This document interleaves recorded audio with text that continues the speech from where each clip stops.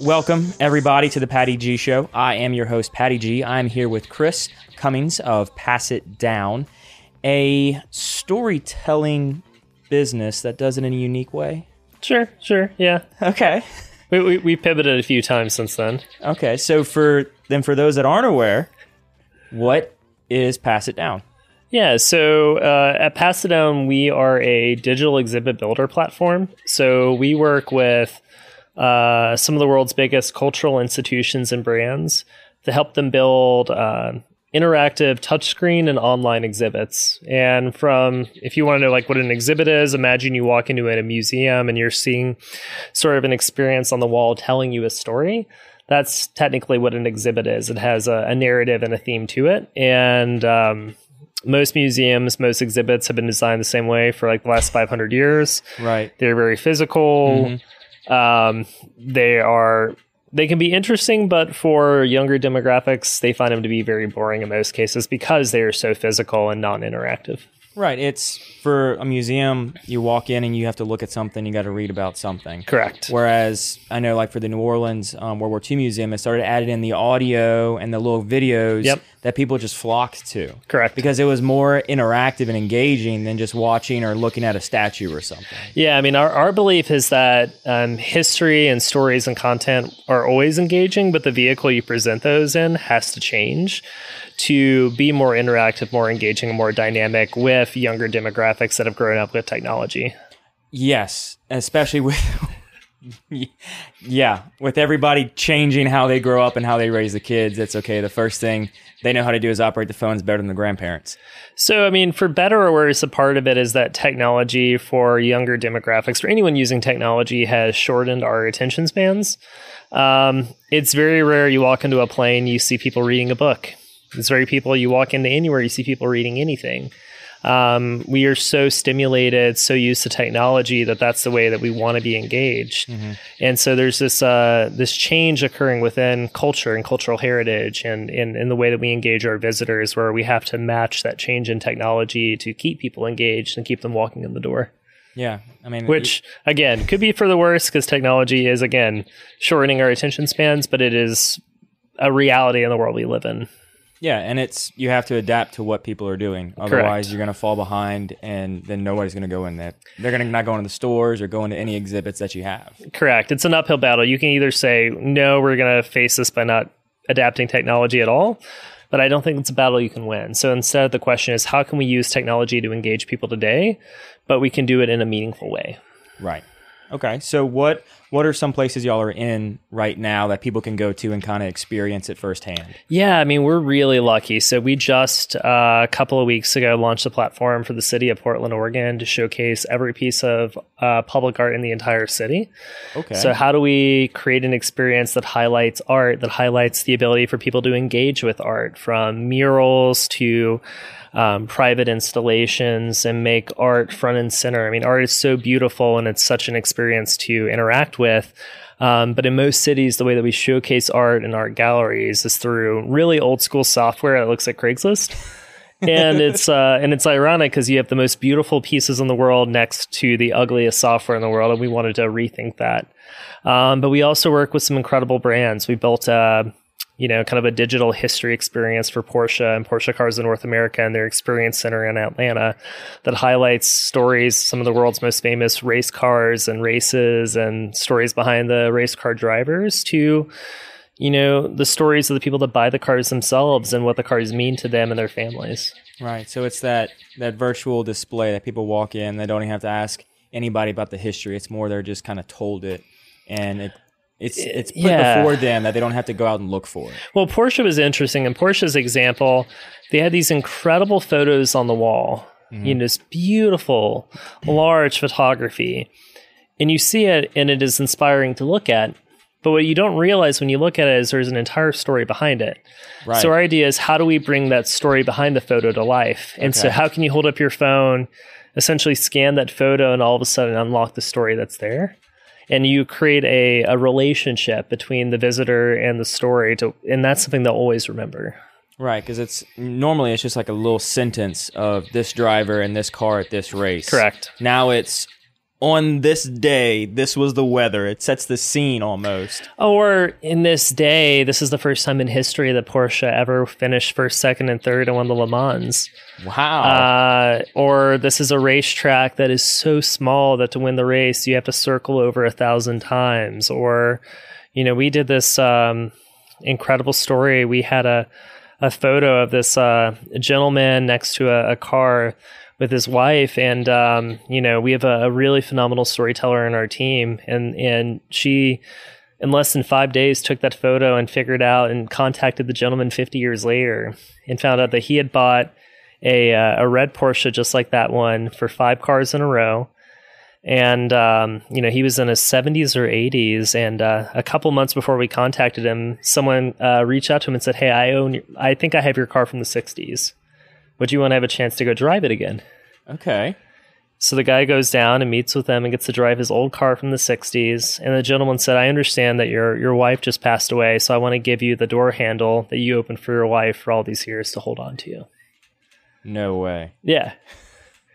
And that's the beauty of storytelling. It's no longer a car. It's about the experience and the relationship in that moment. Right. It's something you don't ever forget, right? And it's what makes life special, is to highlight those stories and the significance behind those stories. Yeah. And I think that's what we really try to do, is to focus on the importance and the power of storytelling, and then to use technology to amplify that. Mm-hmm. And I can relate to the guy with the Porsche just because I'm a car guy. And cool. So my first vehicle I purchased was a 94 Jeep Wrangler YJ, the square headlights and all that. And I had it for, I think, 6 years.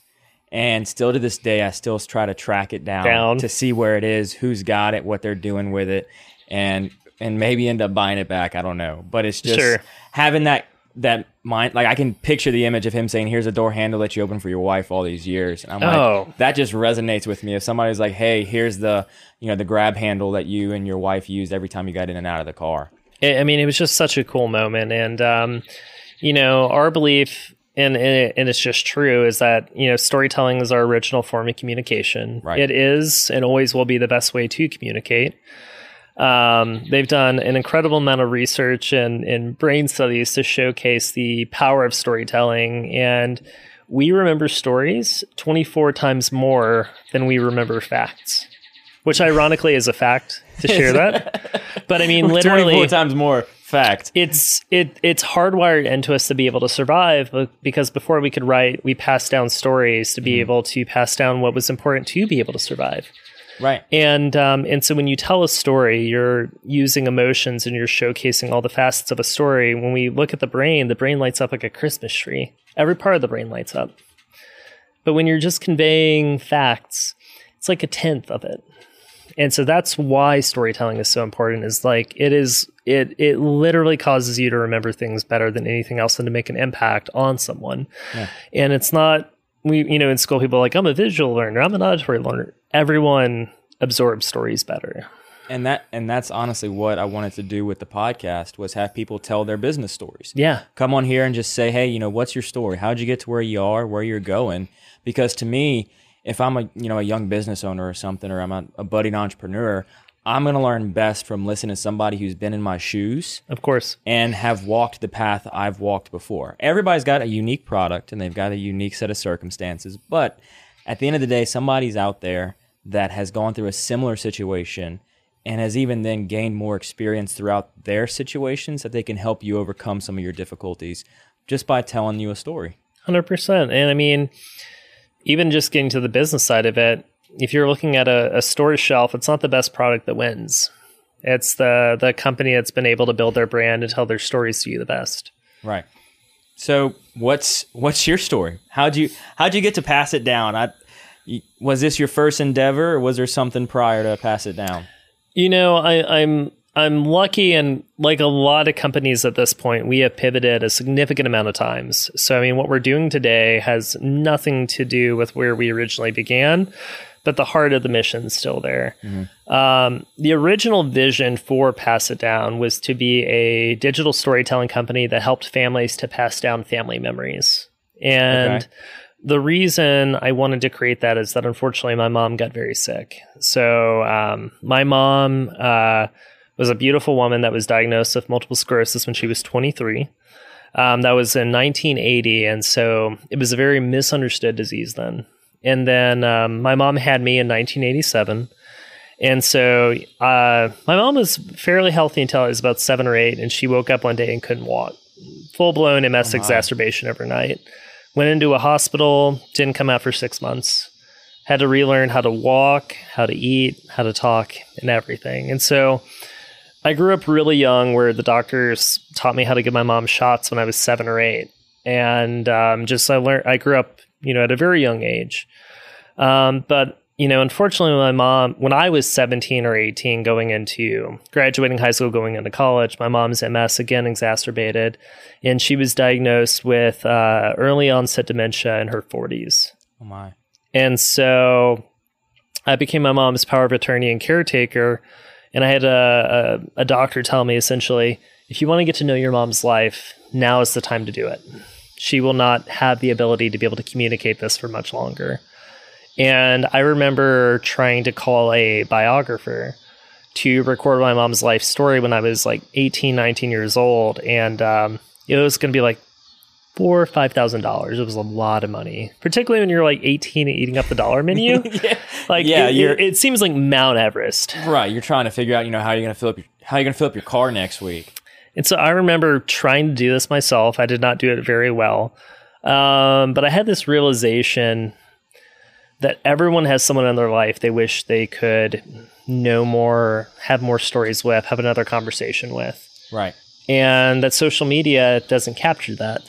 Yeah. It captures glimpses of our life, photos, snapshots, whatever we're ranting about. But there is an opportunity to take the expertise and the methodology and the skill set of a biographer and put that into technology. And so that was the original vision that came about, is how do we put the brain of a biographer into an app? A whole lot of reasons why that didn't work out successfully. Primarily in American culture, when we think that we need to record someone's life story, we also think that person's going to probably pass away soon. And we put it off. We say, we'll do it next week. We'll do it the following week, because we don't like to think about death. Right. And so the hardest thing in technology to do is to produce a human change or to change human behavior. And so I'm one of like 10 companies I know that set out to do this, and we all are really close because we all care about the mission. Mm-hmm. But to change that behavior of putting it off and to create urgency is not the right word. It's urgent, but it's paralyzing. How do you get around the paralysis? Right. Nobody wants to say, hey, can I start recording your life because you're not going to be here one day. Yeah. And as soon as I tell you that, it's okay, wait, am I dying tomorrow? Well, the amount of people that can say, oh yeah, I sat down with my grandma and I turned my phone on, but I kind of hid it so she wouldn't know. Mm-hmm. I've had hundreds, if not thousands, of people tell me that story. Yeah. It's because you're able to capture it real time. And because they know that your grandmother is going to be uncomfortable and get a little bit nervous too, right? How do you make it feel comfortable? Yeah. And that was one of the hiccups I was going to run into with the podcast was, how do I get somebody to sit down and tell me a story about what they've done thus far with this setup? Originally It was not this setup, but getting to the point of having this type of setup, people tend to freeze up when they get on microphone. Well, the biggest problem in startups and technology is it's a little bit like tombstones. We talk about how we founded the company, and you hear your success stories, but we never talk about the ups and downs in between. And it's hard to get people to talk about the journey. It's hard to get people to talk about the moments that make them uncomfortable and to highlight that. And that's really where the story is it's the in-between. It always is. Yeah. Everybody, they like to see the beginning when you start out and like to see when the end. But the middle may not be as attractive for some. Because people don't want to hear, people want the Hollywood version of it, right? Right. So after you learned that was not the path you were going to go, what made y'all kind of figure that out and pivot? What was the first pivot? Yeah, I'll say this. In terms of even before I started the company, I made a pivot. My mom passed away in 2011, and I was in law school at the time, and I was practicing law, and it stuck in my mind that if I didn't leave law, I was going to have this regret of not doing something that was important to me. So to begin with, I made the leap to leave a very, very good career to go do something with no guarantee of success at all. And so that was like one just big jump. When we started Pass It Down and built the technology, And this is where it can be misleading with the startup. I won every award you can win, pretty much. Tons of press, tons of interest.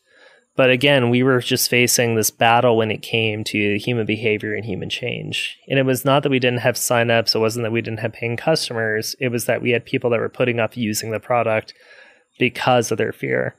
But I got lucky. I was giving a pitch. I had just finished as one of the top 5 most innovative startups in the country from over 15,000 companies, Miller Lite's National Innovation Contest judged by Damon John. And this little lady walked up to me and she said, "You don't know me, but I want to license your technology to showcase the history of my entire city. I know you're doing this just for families, but this is better than what I have. And I'm the director of the library for the city of Chattanooga. And I will see you in 6 months, but trust me, what you've built is better and has the opportunity to do something much bigger." I remember telling my wife, "Man, I had an interesting conversation. I'll probably never see this lady again." And, sure enough, 6 months later, she says, "Are you ready to get started?" And what I didn't know is she was one of the most famous librarians in the world. She's one of my best friends today. Her name's Corinne Hill. She's the director of the Chattanooga Library, had been named American Librarian of the Year. And so she was inspired by the country of Singapore's national initiative to document the entire history of the country of Singapore, because Singapore had transformed from one of the poorest countries in the world to one of the wealthiest in less than 50 years. And the country realized that if they didn't document this transformation, the children, the grandchildren, would not appreciate, right, how quickly that country changed. And they wouldn't appreciate their heritage. And heritage is important not just for the sake of remembering history, but also a sense of belonging and value sets. And so they launched through the National Library an initiative to document the entire country's history. And so Corinne wanted to do that for her city and for the library. How do we showcase history in an engaging way? Mm-hmm. How do we invite everyone in a city to be a participant? How do we allow them to be able to share their story? I didn't know any of this. I had built a really nifty tool to be able to do this for families. And so we delved into the world of libraries and local history and digital collections and realized we had built a better, more engaging experience to be able to highlight these historical moments while also opening the door for anyone to be a participant.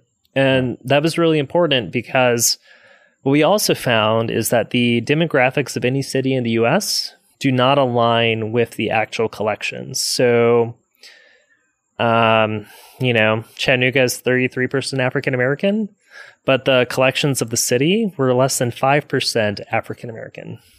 That is true of almost every U.S. city in the world, where it is predominantly white male history, and women's history and minority history was not preserved. Okay, so it's finding a way to preserve that and then showcase it with the rest of it? Not only preserve it and showcase it, but our technology allows anyone to be able to say, "I have a story, I want to record it and submit it to you." Okay. And that's part of what makes it so different, is it's most local history and archives are only showcasing, here are the collections we have. But the best way to do it is to create a way for everyone to be a participant, to create diversity within the archives. So how can you allow any visitor to be able to come in and record and submit their own story? Here's my shoebox of photos. Here's my experience growing up. That's the only way to get to a true history. Yeah, it's here's something that my grandfather told me, and here's his story, and here's his picture that he's got. Yep. And then now I want to explore this route with Pass It Down and, tell people about it. And I want to be able to look up and say, I became a part of my city's history. Mm-hmm. Okay, and so how does that work technically from the user experience? From the user experience, we first showcase in a beautiful format these stories from our clients. So we give them a variety of templates to be able to showcase their digital collections. It could be building an interactive timeline to an interactive, beautiful mosaic to just a very user-forward digital collections experience. But then we also have the ability to integrate the ability to almost have like a digital recording booth where you can then submit your own story, whether that's in video, audio, text, photo, and you can highlight where it took place, when it took place, Do you want to submit the story anonymously? Do you want to be able to identify yourself? But you have the ability to participate and to share your own story. Okay. And that does not exist today. Right. I mean, I've never heard of a place where I can go in, especially a museum of that nature, and say, hey, I've got a story I want to submit. It's more if you're going there to receive, not give. And that's what we say is like cultural heritage until now has been a one-way street. Mm-hmm. We will tell you a story. It should always be a two-way street. It should always be participatory at every given moment. Your best stories will always come from your visitors. 100%. Yeah. I mean, you can, especially when I think of something like a lot of different people in one area, I kind of think of New Orleans. Sure. And you can line up, pull 10 random people, 20 random people out of random buildings in New Orleans, and none of them are going to look the same. No. And each of them are going to have 20 different backgrounds, 20 different histories, 20 different stories of how they got to where they are and why they're there. But if you look at most history that's shared, the reason it's shared and what's shared is coming from very wealthy donors that say, I'm going to donate to you and this is what I want to be shared. And so even if you have a city that has massive diversity, the amount of stories that are typically told are very small. Right. When you hear in your history books, you only hear 2 or 3 accounts. Yeah. You don't hear 1,000 different accounts of what happened. Nope. So, and I can go and tell somebody a story of an event that all 3 of us went to, and my version of the story is going to be entirely different of your version of the story. And so how are you able to kind of collaborate those to present it to the end user? Yeah, I mean, that's what makes it so fun is we actually have prompts to the exact same question where we encourage people to answer that question with their own experience. So we did a campaign for the National Storytelling Festival, for example, where we asked everyone be able to share a story of their first memory. And so the cool thing is you got to see all these stories side by side. Okay. And similarities, differences, different perspectives, but you create community through the same prompt or same question, but with the diversity of responses. We did a similar campaign for where were you when 9/11 happened, or what was or where were you when JFK was shot or MLK was shot, and what do you remember? It's those prompts that allow you to be able to see how people remember historical events in a very different way or a very different experience. Right. And then you can almost get a collaboration of everybody and see where the nation or the community stood as a whole. The world's a lot smaller than you think when you actually see that, right? Right. But unless you ask, you don't know it. Yeah. I mean, you don't know. So I was going to Grand Isle this past weekend, and we went off a different path that we normally go. Sure. And because we made a wrong turn, and my brother or somebody said, hey, turn here. And I'm like, well, it's up ahead. And they said, no, turn here. This is the quicker way. And going through that, I'm like, oh my gosh, we're going through this part of town in, I think it was pre-Galliano, right before you get to Galliano. And I'm driving through this neighborhood essentially because we made the wrong turn and we're off the main highway. And I'm like, oh my gosh, I did not know this place was here. I didn't know this thing existed. And it made me wonder, what is all of this history? Who lives? What kind of a person lives here? Sure. And what does the community look like? But we wouldn't have stopped to take a second to think about that if we weren't diverted off for some reason. Because we're all going down a single path, we don't necessarily stop to take a look around. Okay, so moving forward into museums, you're now working with businesses. So is that another pivot, or is that just you had the CEO of a large corporation come up to you and say, hey, I love what you're doing. Come help us tell our story. No, what's interesting is when you're trying to identify what your target market is, what you're really trying to do is to look at who your customer is specifically. And often customer is described by a vertical segment, but I really think customer is more aptly described in our case by education and focus. And so we look to those with a degree in archiving or in curating. And what we find is that there are people that exist from brands to universities to museums to libraries to sports teams who have the purpose and the role in archiving and preserving and then showcasing the history of whatever organization they're involved in. And so we look at ourselves less at a vertical focus and more at a education focus and targeting the people that we serve best that have that education with our software. Okay. And so then it just kind of made sense to go into businesses outside of like museums and stuff of that Yeah, nature? I mean, to be frank, we're very lucky in the sense they came to us because they have similar degrees, because we were referred to them in that way.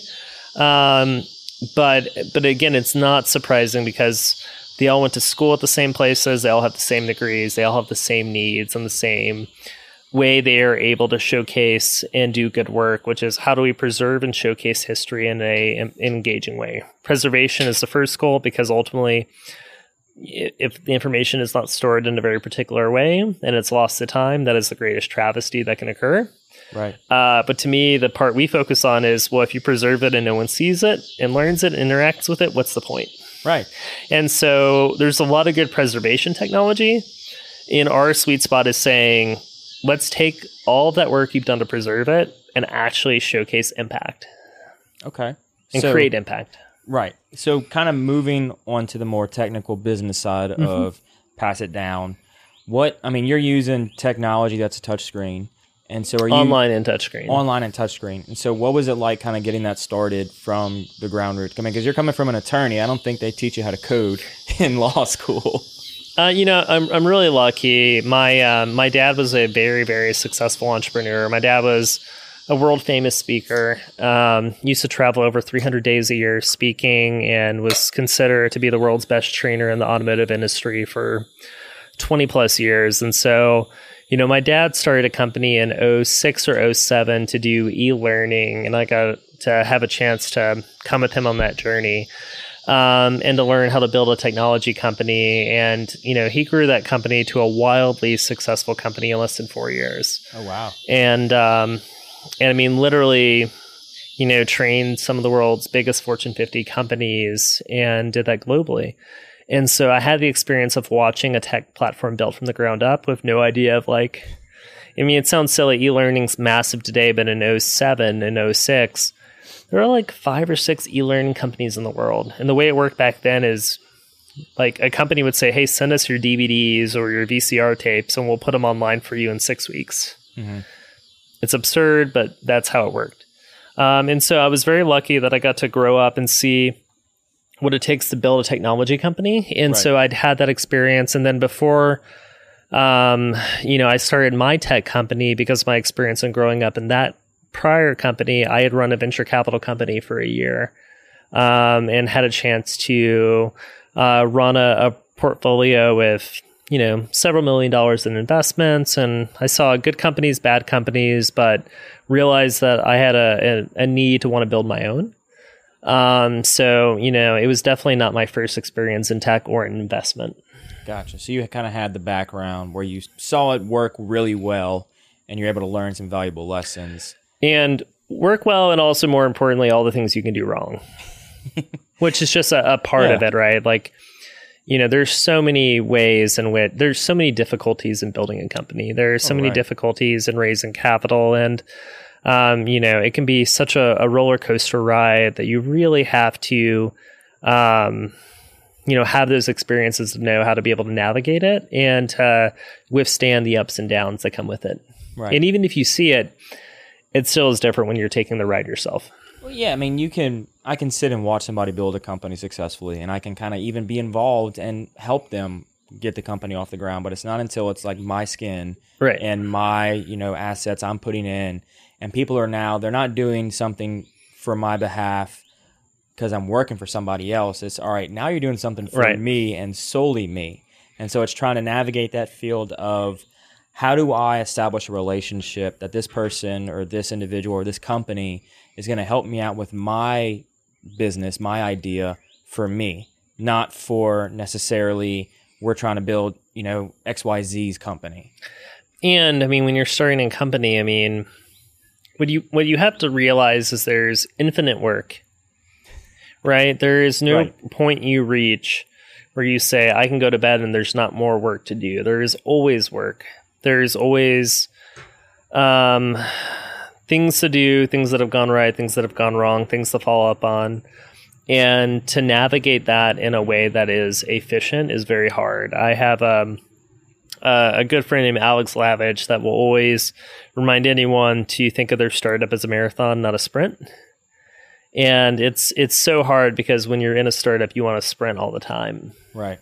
But it's a good way to burn yourself out. And I don't know a good founder that hasn't burned themselves out multiple times. Yeah, and it's even in the startup world, people, they think about that first seed raise, and they think about that first raise and that second raise and that third raise. They don't think about, necessarily right off the bat, the longevity of the company. Sure. It's what do we have to do now to raise the next round of funds? Correct. And not only that, what do we have to do now that lays the foundation for success in product and scalable in product? What do we do now that lays and creates a healthy pipeline for sales that will generate sales now and 6 months from now and be able to allow that to ramp up? And good companies are built by consistent day-to-day efforts, not by sprints. Right. The unicorns are far in between of Unicorns startups. are outliers. People love outliers. You know what I mean? Like they love outliers in every capacity, and people point to outliers. And I think it's the biggest detractor from being able to really focus on what is success in anything is when people just point to outliers. Building a company, like a successful company, is actually a very boring thing. It is waking up every day and hitting your metrics and doing that the next day and the next day and the next day, because you know that if you hit those numbers, it's going to lead to the outcomes you need.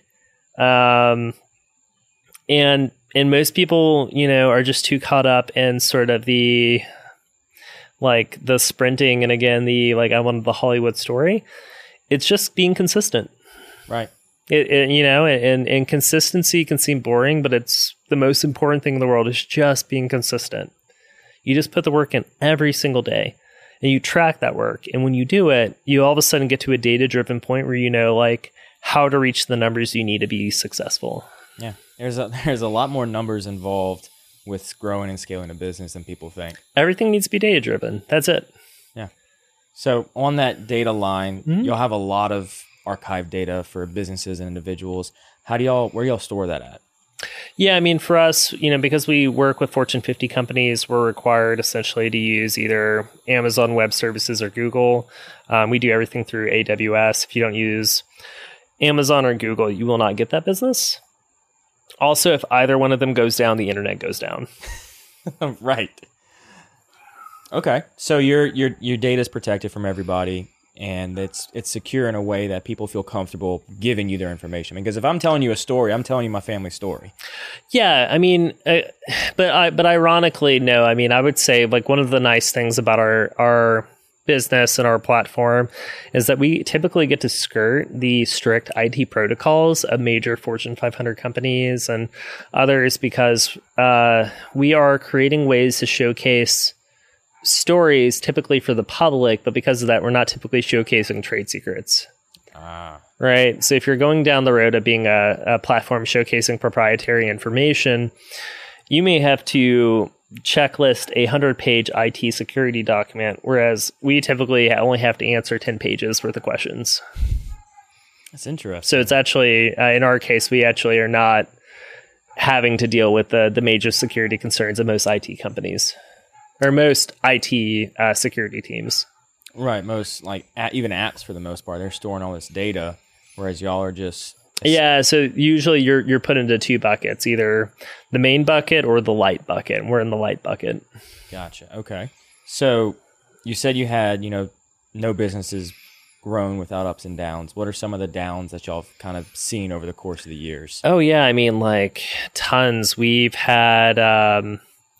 We've come close to, we had two investments fall apart, out of the blue. We had one investment where the investment was completely signed, secure, completely legally enforceable, check in hand, and went to cash the check. The check bounced. The investor disappeared. Whoa. And literally you wake up and you go, what do I do? And what's going on? And you can sue the person. But again, that costs money. You have no guarantee it's going to happen. And how are you going to find the person to serve him the paperwork? And it was not like a sketchy person, by the way. It was a person running a very successful multi-million-dollar company. And just, things happen. And, and so we've had the moments of, and every, I think, owner has this moment where you look up and you have to immediately know how to make hard decisions. I had to fire one day 90% of my team in a day because of a situation like this. And there was nothing we could do, and it was no one on our team's fault. And so you look up and you go, we're either going to make it or we're not. And I put my head down and just went to work and finding customers and rebuilt the company from the ground up and built a more successful, scalable company because of it, right? Right. When you're in hard moments, you have to make the hard decisions and say, like, who is our customer and who do I focus on right now? Yeah. Who has the greatest need for this? And it's not until your back's against the wall. In most cases, you can clearly narrow that down and define it. Something Damon John talks about, like typically you have to be literally at like the moment of almost complete failure in your end to be able to say, where do we go? Right. And we've been there a couple of times and came really close. Was there ever a point in time where you thought about quitting? Oh, I mean, like, I think you think about that every day, right? Right. Like, I'm very privileged. I had a law degree. I could be making a very stable, successful income every day without the worry or the concern that comes with the startup. But, ultimately, I think we have one life. We have one opportunity to be able to be very creative and to make an impact in the world. And I felt like I wasn't doing this for the money. Money will come, but I wasn't doing it for the money. I was doing it because I saw a problem that I wanted to fix. And I felt like that problem was important enough, and I have a team of people that believe the problem is important enough, that we're dedicated to being able to change the world in a way where we know that it'll produce a good, and that good's the most important thing overall. And it's worth sacrificing for that good. Right.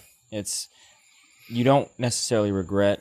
People have regrets for decisions that they've made, but I find that the biggest regret that, at least for me personally, that I'll ever have is the stuff I don't do.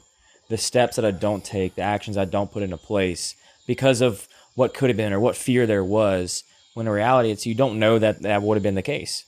Or just in general, again, time is the one thing we can't get back.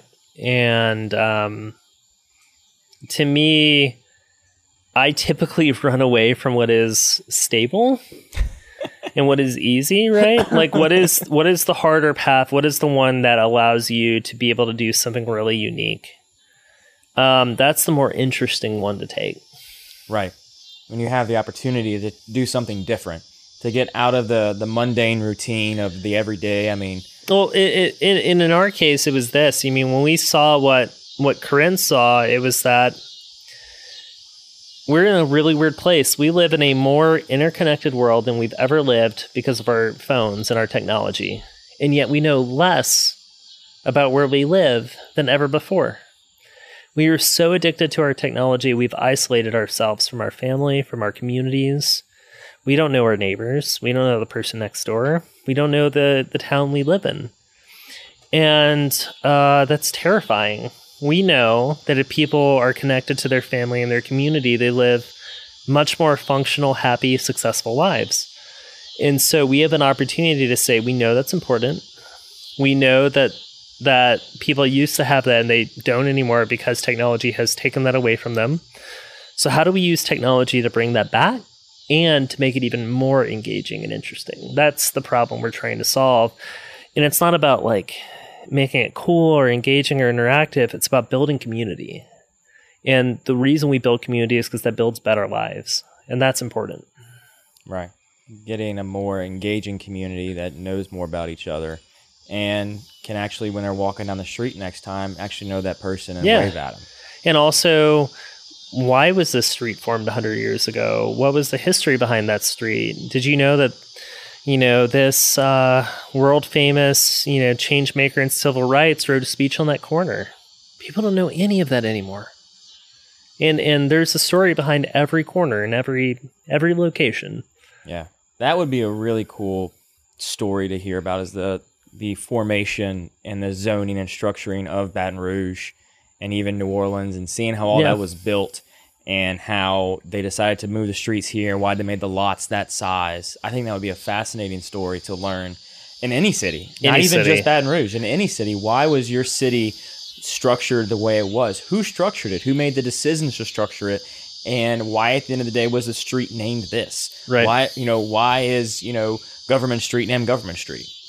I mean, we're really lucky from Chattanooga to a couple of cities outside of Chicago, in Lake Forest, Lake Bluff, to New Haven, Connecticut, to Portland, Oregon. We get to work with to Asbury Park in New Jersey, which was a mecca for African-American entertainment and music of the 50s, and no one knows that today. We really get to work with some of the most interesting municipalities and cities to be able to highlight and showcase their uniqueness and the history that's been lost. Right. Okay. So moving from that, what is the startup scene like here in your eyes in Baton Rouge? I'll admit it's still very new to me, right? I'm very lucky in that we entered I'm from South Louisiana and from Louisiana in general, but I entered the city's pitch contest, I guess in October last year. My office had been based purely in Chattanooga and in Austin. We were a member of Techstars and the Techstars Austin program. And we were lucky enough to win the Baton Rouge pitch contest and the $100,000 prize in November. And so it's been interesting to move back. I've met some incredible entrepreneurs wanting to build some very, very big, successful, scalable companies with big ideas. At the same time, it's been interesting that we're one of the few SaaS companies I met, if only SaaS companies. I say SaaS and they look at me like I'm an alien, like, what is SaaS? And so it's, it's a double-edged sword. I feel like there's an opportunity to help, showcase the lessons I've learned and the ups and downs with anyone that has an idea that they want to build. But the reason I moved back to Louisiana ultimately more than anything else is the culture. Mm-hmm. I think life is about people. You've heard me talk a lot about community. Right. I want to be in a place in which I feel connected to community. I find the greatest joy in life comes from people. Mm-hmm. And so in most cities, we lose that connection to people. We focus on our career solely. We focus on our family solely. And family in Louisiana is not your direct family. It's, I'm going to hang out with my family. And it's like 30 people on a weekend at a crawfish boil. Yeah. 30, and it's like coworkers even. But you call them family. Right. It's not until you move away that you really realize the difference between our community and culture in Louisiana and what exists everywhere else. And I, personally identify and love that more than anything in the entire world. And that's why I chose to move here. Okay. So that, man, I was going to have a follow-up question of why you love Baton Rouge, but you kind of just answered that. You can't, yeah, I mean, it's, life is people, right? Life is that connection that you have and that culture and community. My favorite Sundays are when you're at a friend's house and you look up and it's been 9 hours later, someone's been cooking all day. Oh yeah. You move all around. I've moved all around the world and it doesn't exist in other places. Really? Particularly in the US. It does a lot more in other countries than it does here. Yeah. But in the US, it's very hard to find. I mean, because we'll have like our family Christmas parties annually on my dad's side, and we'll get there like 6 a.m. and not leave till 4 or 5 in the afternoon. And we cook three courses of course meals all day long, and it's just all day. You're cooking, you're sharing stories, you're exchanging your hat. You're laughing. Good luck finding that anywhere else in the country. Wow. See, I haven't spent enough time in other states to really get a grasp of kind of the culture that they hold. They hold culture, but it's just different. The culture is much more tightly knit, right? It's just a much smaller group of people. And I won't say they don't have culture or community, but I find that it doesn't feel as strong a community because of that. Yeah. Okay. So along the way, you've had many pivots, and your first product is not the product that y'all are operating today. Correct. The concept and which is true, by the way, of what I would say is most good companies, and it's another thing I've encouraged Baton Rouge entrepreneurs, Louisiana entrepreneurs I've met to think about is you should not think of pivots or as failures, right? It's instead a step you've learned through customer discovery. Right. And we have to be much more accepting that failure is inevitable, and you should look at failure as a positive. Yeah, it's you. I forget who I was having the conversation with the other day of you don't learn necessarily everything you should when you get it right the first time. No. And you won't get it right the first time, right? Right. You won't get it right the first time. And even when you do get it right, it's not a sense of, okay, here's what I did right. So this is maybe the right way to do it moving forward. But then when you fail, you know, okay, that's not how to do it. You do not do it this way when you fail. Sure. And then you learn and you're able to adapt and say, okay, this did not work 100%. Let's try some variation of this. And let's see if it works. But you won't know unless you not only test it, but track it, right? That's why data is so important. The books I recommend to any good entrepreneur, the Bible of Startups is the Startup Owner's Manual by Steve Blank and Bob Dorff, two of the most famous professors out of Stanford. Everything is a data-driven approach driven by customer discovery. Be as close to your customer as possible. Every member of your team should be close to your customer. Listen to your customer, and it's a series of tests you take, right? And so the problem is when we describe startups, we describe it on a linear path, like you're here and you're trying to grow to be successful. And we describe it as sort of like this path to becoming a unicorn. When really building a company is more like a series of loops where you're saying, is this my customer? And if you're wrong, and it's not the correct customer, you don't keep going forward. You actually go back and you ask that question again. Mm-hmm. Was my customer families, trying to capture family stories? The idea was good. Was there a big enough base and could we change human behavior? No. So we had to come backwards and ask that question again. And that's a good thing. And when you talk about runway and capital, it's giving yourself enough runway to be able to ask those questions over and over again until you're able to overcome one and say, yes, I'm right. Now let's move on to the next question. It's just testing. Right. Testing and figuring it out as you go. Verifying. Right. Okay. So for raising capital, I know that especially in Baton Rouge, a lot of startups and young startups find it to be one of the most difficult things. Very difficult. Is raising capital. What are a couple lessons that you've got, or maybe some tips and tricks that you've learned throughout your process of successfully doing it? So the problem with raising capital in Louisiana is that in most cases, the capital that's deployed anywhere is based on how someone built their wealth. So if someone built their wealth in real estate, they're more likely to invest in something real estate based. Okay. If they built their wealth in construction, that's something they know. They understand it. Let me invest in it. So the problem with anyone in Louisiana wanting to build a tech company is how many successful Louisiana tech companies are there? How many successful Louisiana tech exits are there? And if there aren't a lot of those, which there are not, how are you going to convince someone that knows very little about tech to want to invest in you? You're already facing an uphill battle. So what I would say in most cases is whatever your industry is, you want to be able to find investors or potential investors that understand that industry. If they understand it, they understand your market, they understand your customers, they're more willing to invest in it. So in our case, almost all of our capital has come from outside of the state. And it always came from actually outside even the cities my offices were in.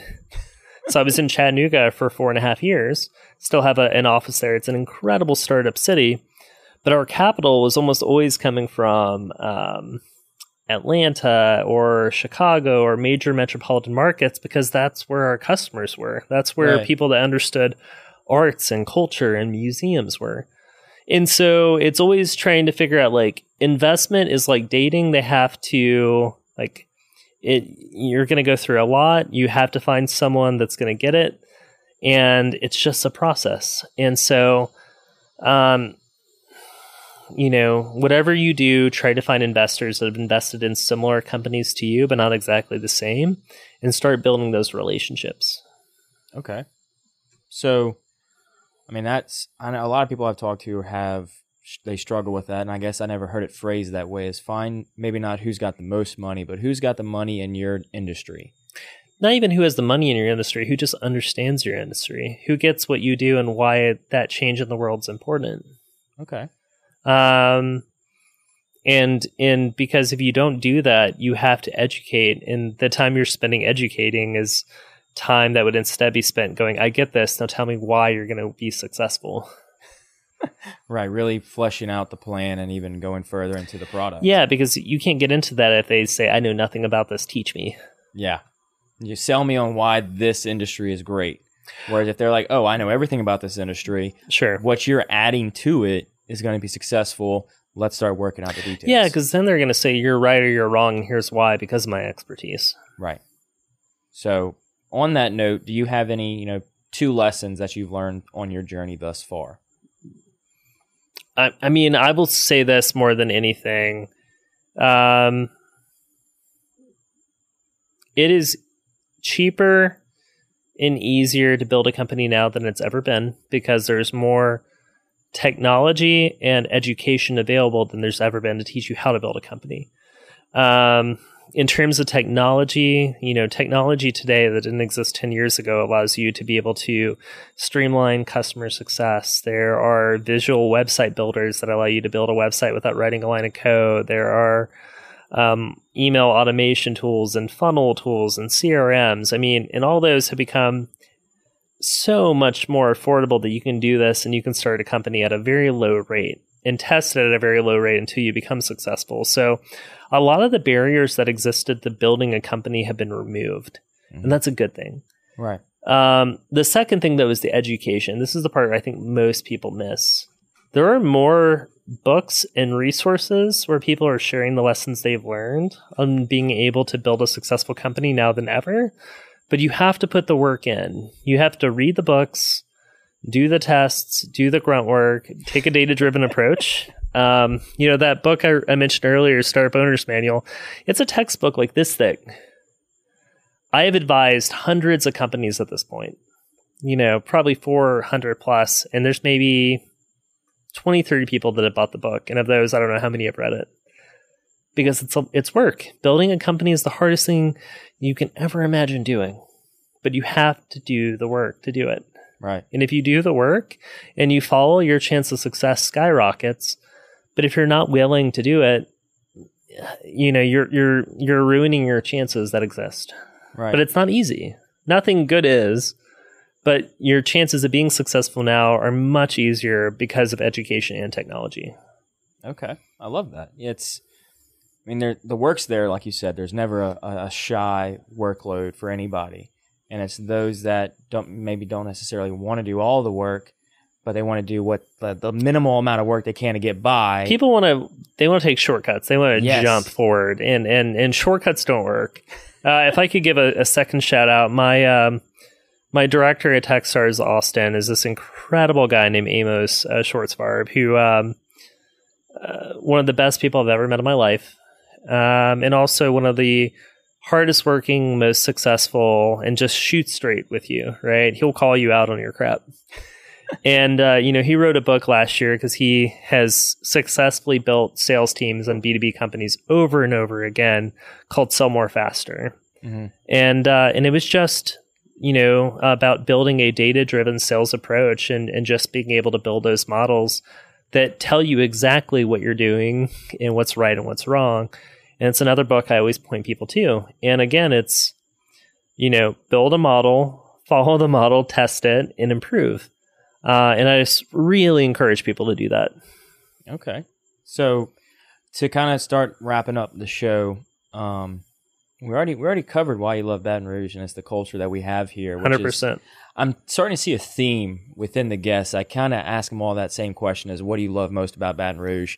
And it all kind of stems around this idea of just the culture that we have here, the sense of community and the bond that is if you're going to the grocery store and you can talk with somebody for 15 minutes about what's on the shelves, and then y'all can leave and part ways and never see again. But you also, there's people that are going to pull up behind you if you're on the side of the road and say, hey, you need help with your car changing a flat tire. Yeah, because outside of that, it makes much more sense to build a company in another place. Yeah, it does, in the sense of, like you said, those hubs that are tech hubs that are going to be easy to raise capital. It's going to be easy to get in touch with people. Easier to find talent, and talent that has much more experience and doing all the things you need them to do. But knowing that you can then share the story that you built a tech startup in Baton Rouge, Louisiana, kind of holds a little bit more weight. And you did it to defy all the odds were against you, because nobody does a tech startup here. Sure. And then you did it. and then you can share the story and keep it on. Or you can bring people here and introduce them to a culture. Yeah, and get them to stay. And get them to, and say, like, look, if you come here, it'll be unlike anything else in the world. And I know that sounds crazy, but just trust me. Right. Okay. So for one of the final questions is what can I do to help you on your journey so far? Which, by the way, I love it. The motto you'll see on the wall of every Techstars office in the world is give first. And that's a commitment and an oath we take when we go into the portfolios. You always give more than you take. And you do it genuinely without any expectation of return. I think, you've already given by giving me a chance to just be on the show and have a chance to share, my story and my journey. And, more than anything, I hope I can inspire other people to be able to take a chance to do something that is a very scary leap to take, but one that can provide a sense of purpose and joy you won't find in hardly anything else in the world. So, I think you've already done it. Well, and I would say the same. If there's anything I can do for you, always. Oh yeah, it's helping spread the word is the biggest thing, and that I find can be helpful for any company. Sure. Not just have this startup. It's no, I've got this business that's been around for 10 years, but not everybody knows about it. Yep. So help me spread the word to get it out there, so more people can hear about me, more people can hear about what this business does. And I find that to be just the best tool that not only I can give, but anybody can give, especially with social media. Of course, yeah. And, the thing I always take it a step further is identify what are the best channels for you to be able to get the word out about. Mm-hmm. Like, my company does zero Facebook advertising. We do zero Instagram advertising. We do zero Twitter advertising. And it's because I'm selling to executive directors of cultural heritage institutions that I cannot reach in those channels. Right. Whenever I look at, where do I get the word out? I am talking about being published in the nerdiest of academic journals in the entire world. And so it's how do you get the word out? But also, how do you get the word out specifically to the group of people that you want to reach the most? Right. So I don't know if I can put the podcast in. No. Point being told, it's just in general, it's you get the news out, but it's always, again, getting the news out and understanding who are you serving? Right. Who's reading it? Who's listening to it? Yeah. Because I think that there's a difference between news and news that actually reaches the group you need to reach, mm-hmm. and making sure that you have impact there. And that's what I always aspire people to find is it's startups are addictive because it's easy to get press. And that can be a bit of an ego drive, but how do you actually get press that actually builds your company in a real way? Yeah, you can have everybody talking about your company, but doesn't mean nobody's buying your product or nobody's subscribing to whatever you've got. Yep. What are you doing? Correct. Well, thank you, Chris, for coming on, man. I really appreciate it. Thank you. It's a pleasure. And for everybody watching, whether it's 1, 2, or 100 of you, I thank you for your time and listening to Chris and I have a conversation about Pass It Down and everything that he's doing over there. They're doing some amazing things. And for those that maybe want to learn more, what's the best way for them to do that? Yeah, check out passitdown.com. Again, don't know how many cultural heritage institutions or brands are here. And then, you can find us on Facebook, Instagram, Twitter, and all those things. But in general, just check out our website. It's the best bet. Okay. And is there any live exhibits that people can go to in and near around the area? We're fortunate that we just signed the East Baton Rouge Library a couple of months ago, and they're doing some incredible work. A lot of our clients are in other places around the country, mm-hmm. But we're hoping to build more of a base here in Louisiana because of its culture and heritage. Perfect. Well, then for everybody that wants to learn more, follow them on their social channels, check out their website. It'll all be tagged up in the show notes as well as this post itself. And I want to thank y'all for joining us with Chris Cummings from Pass It Down on this latest rendition of the Patty G Show. I am your host, Patty G, signing out. Thank y'all and have a good night.